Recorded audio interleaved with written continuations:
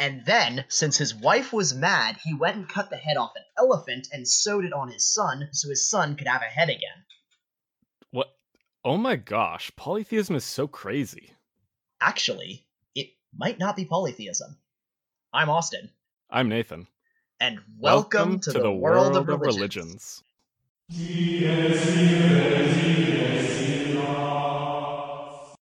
Welcome back to the world of religions. It's been a really long time since our last episode. It certainly has and that's because college happened, and we are seniors and got busy. But we're graduated now, which means we're not as busy anymore because we're both currently unemployed. Yeah. And we have bachelor's degrees in religious studies, which means we're actually now qualified to be talking about this stuff. So yeah, we are marginally on paper more qualified to tell you these things. Exactly. So yeah, now you can tell your friends this is super official and they should totally listen to it. And since, we're in the middle of a pandemic, what else are they going to do with their time? Exactly. Make a podcast? Who does that? Speaking of the pandemic, we are unable to be meeting together, obviously, so we're using Zencastr, which allows you to do a podcast with a friend over the internet or with many people over the internet, and it's really awesome and useful. They're doing a pandemic promotion thing where you can have as many people as you want. So we're not sponsored by them. I just thought I'd give them a shout out because their program is useful. Yeah, thanks. Very handy. All right, so as far as a topic, we have Hinduism, as promised, like a year ago. Even though it has been months, we are following through on our promise to continue talking about Hinduism. If you remember from last time, we went and visited a Hindu temple. Totally take a listen to that again. It might give some context. It might not. We might talk about entirely different things. We'll see. But yeah, we are going to focus on the Hindu gods, which is a really interesting phenomenon. Polytheism, but not really, as was said in the intro.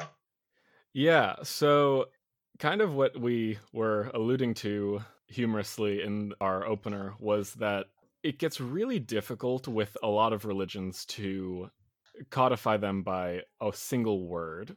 So you can say polytheism, many gods, monotheism, a single god. But then you get all these other flavors like henotheism, and we'll probably talk more about these different concepts in future episodes. But today, as we're focusing on Hinduism, one way that you run into this issue is with the matter of a great plurality of gods, beings that are considered divine. You have 330 million? Yeah, traditionally the number is 330 million. That's a lot of gods. It is a lot of gods. That's a big world of religion. And yet at the same time, there's only one. Brahman. Exactly. And to clarify, Brahman, transliterated into English, Brahman. There are other words in Hinduism like Brahmin, which is with an I, which is the priestly class. There is Brahma, who is one of the Trimurti. Those are the three great gods of Hinduism. But specifically what we're referring to when we say Brahman is this notion of the supreme god or the supreme absolute. There are multiple ways to refer to him, it, all. And this Brahman concept is kind of where a lot of people would define Hinduism as a pantheistic religion, as God in everything, because Brahman is the essence of the universe. There is no place that Brahman is not. There is no thing that is not Brahman. He totally permeates everything that exists and everything that is. So in one sense, you can call Hinduism a monotheistic, pantheistic faith. Brahman is all. Right. And, to give a sense of just how complicated religions are and how inadequately we're going to be able to treat this in a podcast, there's debates as to, is Hinduism monotheistic? Is it pantheistic? Or is it panentheistic? Which is a fine line that I think neither of us are even fully conversant in. But I've seen both in my research. Some people saying Hinduism is pantheistic, some saying it's panentheistic. Right, and it changes over time, because the earlier Vedic texts, like the Rig Veda, had a lot more emphasis on the plurality of gods. They talked a lot about natural spirits, a lot about these this plethora of divine entities, one for each phenomenon of nature, one for each effect you had going on. You have Agni, who's the divine being for fire, which is just all fire, and he kind of persists throughout the entirety of Hinduism, mostly through the sacrificial fire, the fire that they used to burn incense and other things to their gods. But originally he was a fully independent entity that had his own stories and myths and whatnot. You have gods of individual types of plants. You have gods of individual types of rocks. You have just a huge plurality of distinct entities. Then, as Hinduism developed later throughout history, philosophers got into it and they started talking about what is the essence of the soul, what is the essence of the universe. Then you start having the idea of the universal Brahman. So things change over time, and Hinduism is a massively ancient religion. It's the beginning date is very unclear because do you want to go off the writing of the books or do you want to go off of the practice? But it's put somewhere between 2500 and 3500 BCE. Compare that with Christianity, that's 3,500 years older. So a religion that's over 5,000 years. Right. And to even further complicate the picture, one of the difficulties is that even the term Hinduism is a more recent invention. Exactly.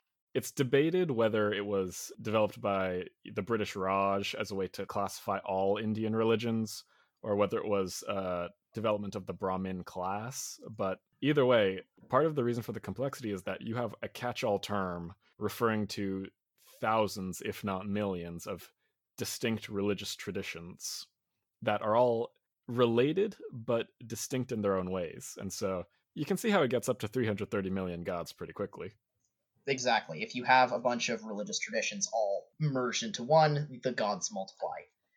Another thing for this, and I'm not sure the exact connection to this, but a lot of the gods have multiple forms or names or essences, whatever you want to call it. And this further complicates the question of whether there is one or many god, even in the instance of each individual god. There's a lot of gods, and we've looked at some of them. And we can look at one of the holy families. And that holy family is Shiva. Shiva, as we talked about earlier, one of the gods worshipped at the temple we visited, is the destroyer. Destroyer of evil, destroyer of the world, destroyer of a lot of things. And he has two wives that are most important, and those are Sati and Parvati. And he has several sons, but the most interesting is Ganesha. And all of those gods go under different names. So if you look at Shiva, you have Shiva Nataraja, or just Nataraja. You don't necessarily have to say Shiva beforehand, and a lot of the literature doesn't. They just say Nataraja, which is the dancing form of Shiva. You have the Rudra, which is the enraged form. That's the most common when you talk about Shiva's destroyer. And you have, and I'm going to destroy this pronunciation, Dakshinamurti, which is the yoga form of Shiva. The other ones, you have the phallic rock. The lingam figure is the official term. And so all three of those both represent different aspects of the one god Shiva, but also deal with different things. Nataraja does not do the same things that Rudra does. And it's kind of unclear if it's just Shiva acting as a different entity or two separate entities. And the distinction gets a lot more clear with some of the stories, especially about Sati, which we'll get into later. But only Shiva Nataraja, the dancing form, is the one shown as a human because he's dancing. Yeah, that's the only one where you get worshipped. Otherwise, the Shiva Rudra, Shiva Dakshinamurti are depicted solely as the phallic rocks, the lingam figures is the official term. So even there, it's unclear whether these are different forms or different beings entirely. And you'll see that when we get to talking about Sati, who is one of Shiva's wives, how the difference of forms is a lot less clear. Right. And so one of the metaphors that I came across as I was doing research for this episode is that Brahman, so that would be the supreme absolute, is sort of like the sun, and the various manifestations of the gods are like rays of sunlight. And so the ways that humans interact with the ultimate reality is through these various manifestations. Do you think that speaks to kind of what you're talking about, Austin? Maybe, but it gets a little weird when one of the rays destroys the original sun. Oh, and that's kind okay. of what happens with the Sati story. And I think it'll be very interesting when we talk about that. Sati, as you may be familiar with, is both a goddess and the ancient Hindu practice. It's now illegal, of widows throwing themselves upon the pyres of their husbands and committing ritual suicide. As said, that practice has since been made illegal for both political and religious reasons. There is Hindu religious justification for why it's been made illegal. So obviously, like, Reformation happens. That's just a thing that happens in religions. But yeah, that spawned from this Sati story. So we can probably get into some of the stories now, and we can start off with something a little lighter. This is a story of Shiva, and how we can see Shiva's activity as destruction, but also recreation. Shiva, the destroyer god, was meditating in his house in the Alps. And the Himalayas. I don't know why I said that.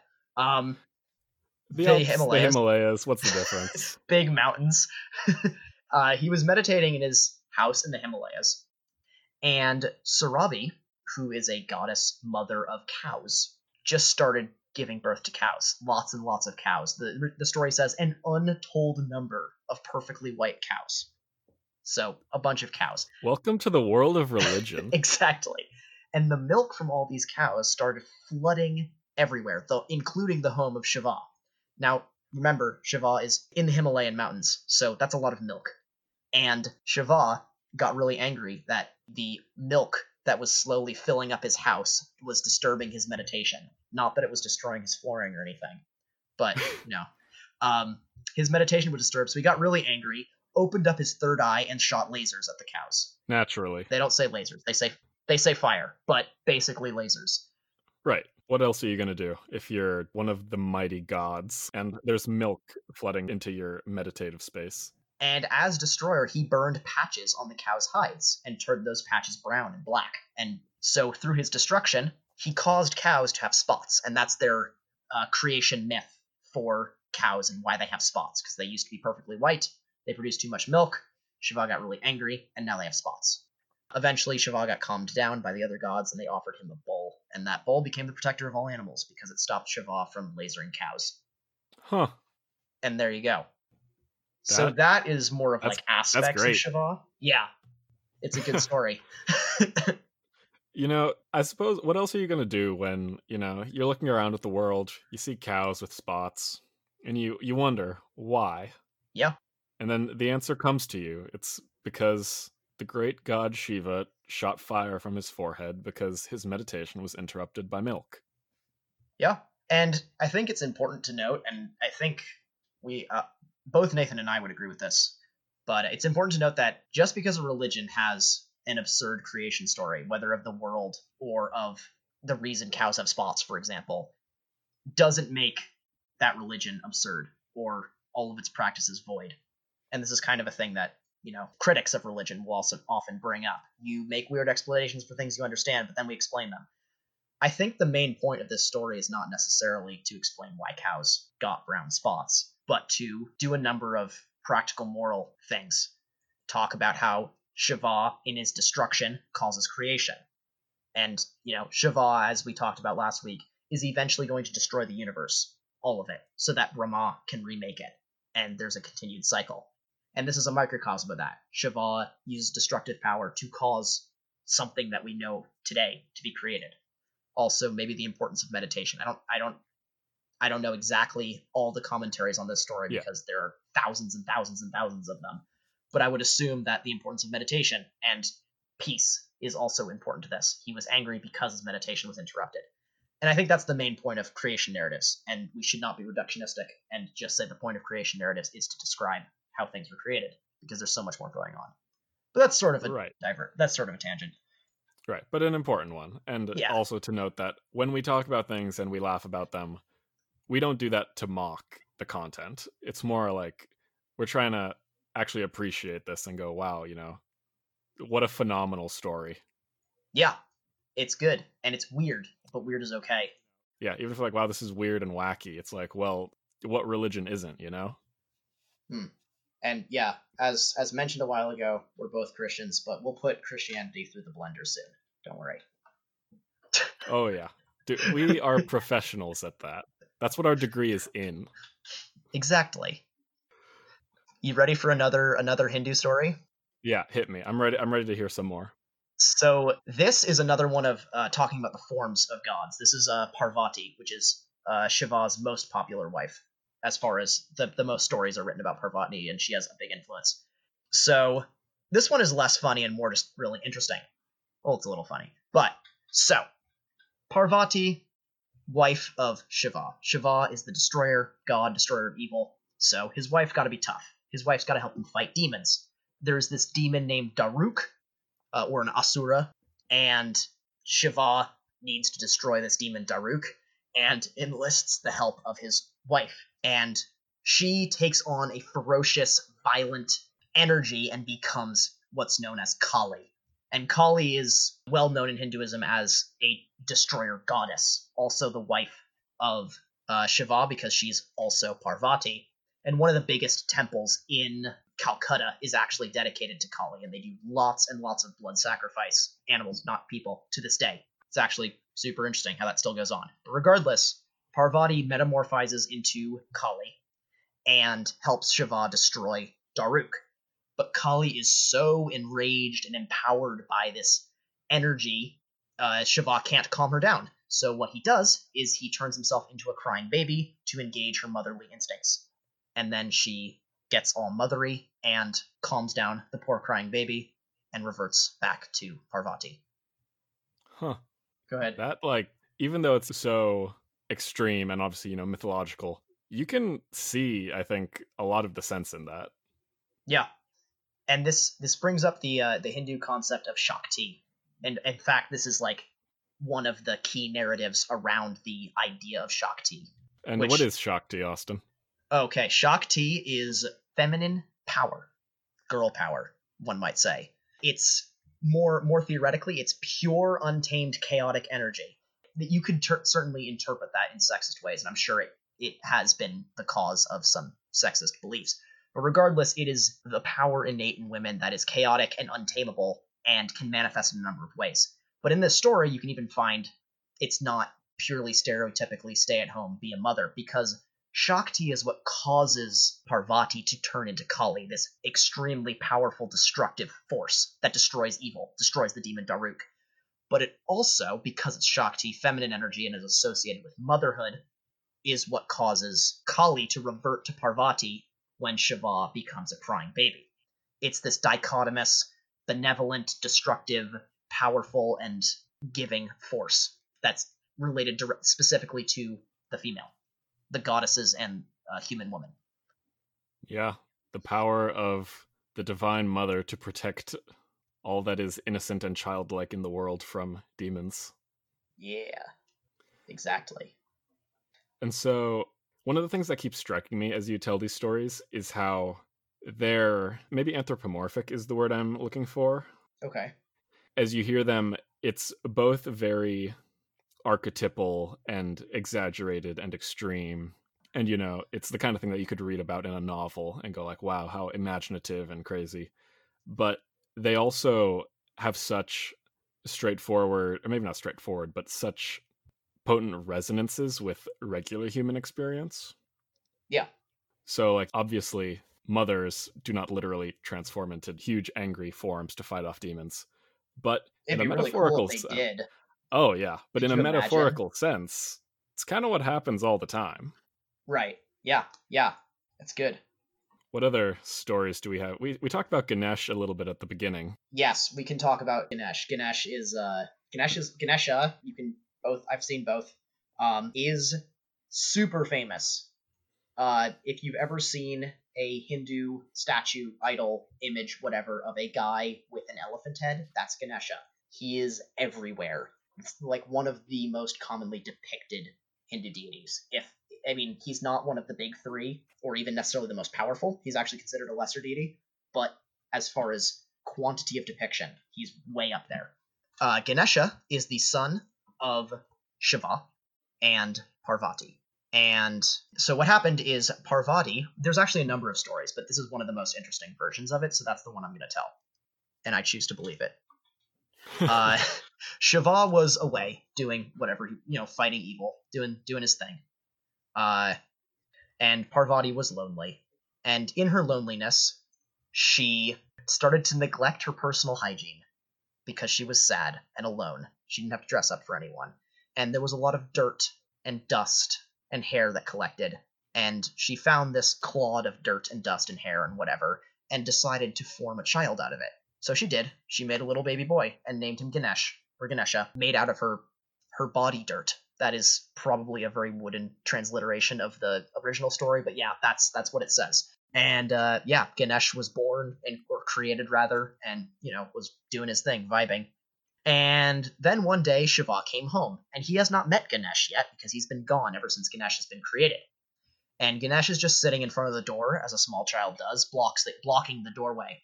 And Shiva tries to open the door, but he can't, and his Ganesh is in the way, and he keeps trying, but this Ganesh is there, and he gets really mad. Why is this strange child blocking the door to my house? And he pulls out his sword and chops off Ganesh's head.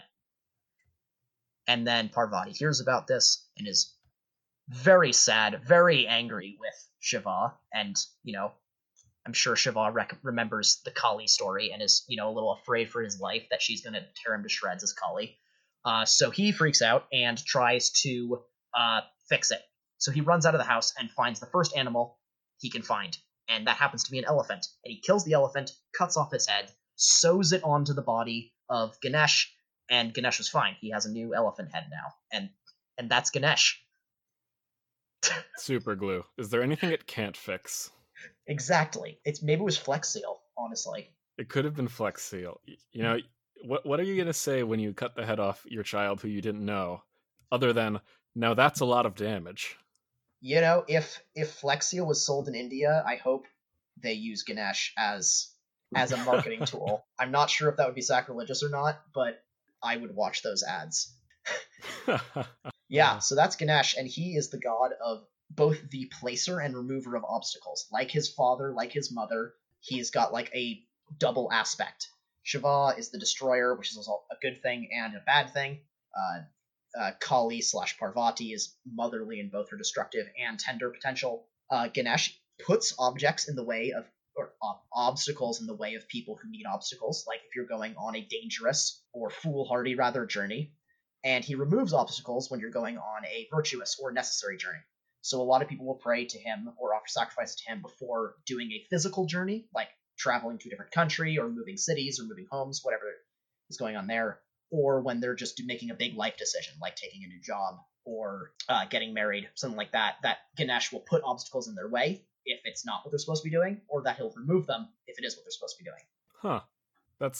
It's a very specific domain. When I first heard you say that, I thought, wow, that's a very specific domain, placing and removing obstacles, but that actually applies to a lot of life. Yeah, and I think that's part of his enormous amount of depiction is because big life decisions, that's when you go to divine help. Right. Almost everyone is religious in a little bit, in a small sense, and that small sense is usually big life decisions or scary things. So yeah, it makes sense.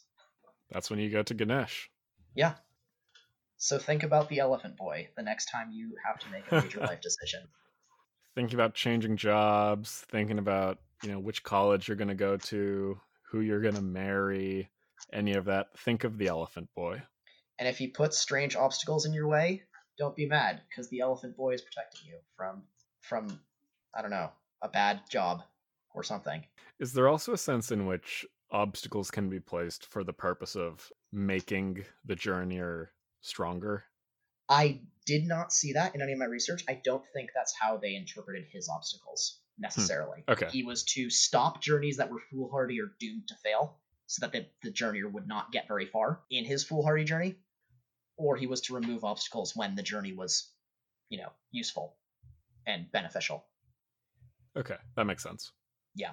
But perhaps, obviously, as with all these gods, there's such an enormous amount of material on it, and the vast majority of it probably isn't even translated to English, and I would not be able to read it. So there might be some aspect of that, because all of these gods have such diverse aspects.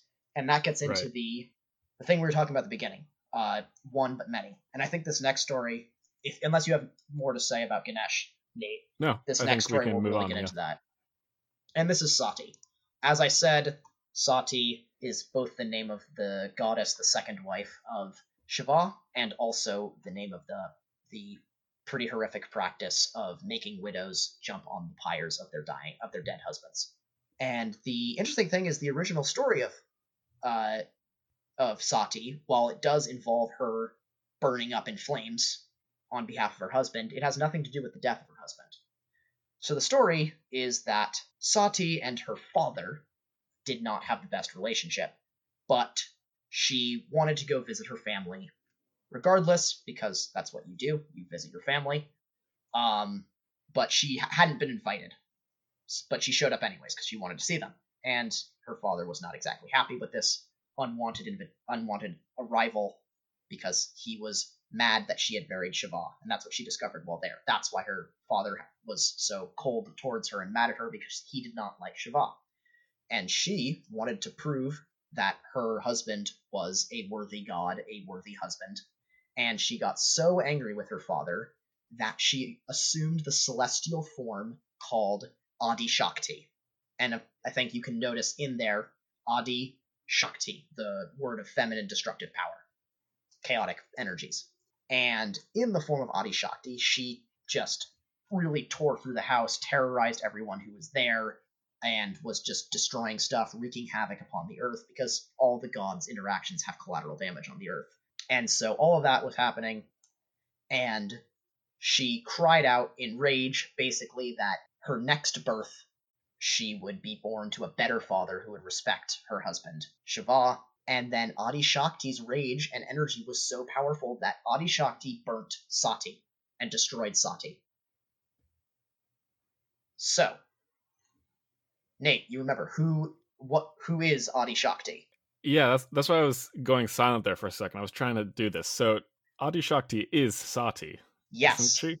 Okay. Yes. But Adi Shakti's rage and fury burnt Sati and immolated her and destroyed her body. And it's Shiva recognized this, that Sati was destroyed, and he vowed to never love another woman without her, and got mad and went on a big thing of destruction because of the destruction of his wife. Yet there is no description of what happened to Adi Shakti. So it's really interesting. Is Adi Shakti Sati in another form, or is there something more going on here? Because yes, in one way they're the same thing, but clearly they have direct effects on each other. And that kind of goes way back to what you're saying in the beginning. You have Brahman, one god, one world spirit being, but also 330 million gods, three main gods, a bunch of gods that interact and do independent things that affect each other, even though they're all Brahman in the end. Right. And this makes me think of one of the first incidents in the Bhagavad Gita, where Krishna is speaking to Arjuna, and Arjuna is anxious about having to kill relatives in, the great clan battle, which that's a whole other story. But one of the ways Krishna counsels Arjuna is with the knowledge that, his true self, his Atman or his soul, the Atman of his relatives and everyone involved in this battle is all eternal. And so even though it appears to him as though he is going to be killing them, the reality is they're all immortal because they are all Brahman. Because Atman is Brahman, is the insight that Krishna gives to Arjuna. Right. So because of that, he can do this war thing without actually destroying his family. Is that kind of the conclusion? Right. And so the relevance to this story would be how, Sati and Adishakti, while Adishakti can destroy Sati, in a sense, the higher identity of all the gods being emanations and reflections of Brahman means that while it looks like there are many different gods here, there is still ultimately the one reality. Yeah. And you also have the various incarnations of Vishnu, Krishna, for example. You got a lot of those, but it's also all Vishnu, but it's also all separate beings. So this sort of duplicity and unity kind of goes into multiple levels. It's not just the everything, the universal and the particular. It's also the particulars have particulars. Right. And this is where, our Western formed and educated minds have a really hard time wrapping our heads around this, because we like discrete categories, and Yes. it's really hard to divide this, because our inclination is to divide, but built into the system is, well, any division is on the surface level. If you really understood and saw, you would see it's all one. Yep. And so, many gods, one god. So yeah, is the answer monotheistic or polytheistic? Yeah, and it's, it can be both and it can be neither. Yeah, I think that's the place we should probably wind up, is that it's both. And that's okay because their system allows for that. Right. This is why I think consistent. It's right, internal consistency. And that's why I think it's so important to, when you look at a religion, try to understand it through its own lens first before you apply critique to it. Because when you bring your own assumptions and presuppositions about how things work, you're probably not going to grasp the sense of it. Because oftentimes, these traditions have been worked over for thousands of years in the minds of, very intelligent people who believe it very devotedly. And they have thought through probably whatever critiques you're going to bring to bear. Yeah, and their answers might be their own, not yours. Right. And so you can't just say, well, it's not possible to be both many gods and one god, because, that's not how ontology and metaphysics function. And then the answer is, well, that's not how your system of ontology and metaphysics functions. Mm-hmm. Now, that's not to say that both are true. There is such a thing as an exclusive truth claim. But I think dealing with that should come after you've actually come to a place where you can say, okay, I understand what these people believe. Yeah. From their own point of view. Yeah, it's like that you can still not be a Hindu. And because, I'm not a Hindu because I have metaphysical issues with this both and. Right. But I still think it makes sense within itself. So I'm not going to yell at a Hindu for being logically inconsistent, because within their own system, they are consistent. Right. But I'm also not going to be a Hindu because I don't find that system as believable as the Western system, personally. Right. And now that you have your own system that you understand and you grasp their system, you can have a conversation about it. Right. So yeah. Oh, and just to finish this up with another random tidbit, the reason all the Hindu gods are blue is because blue is just the color of attractiveness. It's the color of alluring, which is just another random weird cultural thing that they have and we don't, and we just got to take it at their own face value. I don't know what you mean about their own cultural thing. Have you ever seen Avatar by James Cameron Austin? That is deeply embedded within our own. Yeah, dude, the world of Pandora. That is deeply embedded in our own cultural conversation and heritage. I'm sure you could do a Google search for that, and you'd find some people who think that's attractive. That's fair. Don't do that.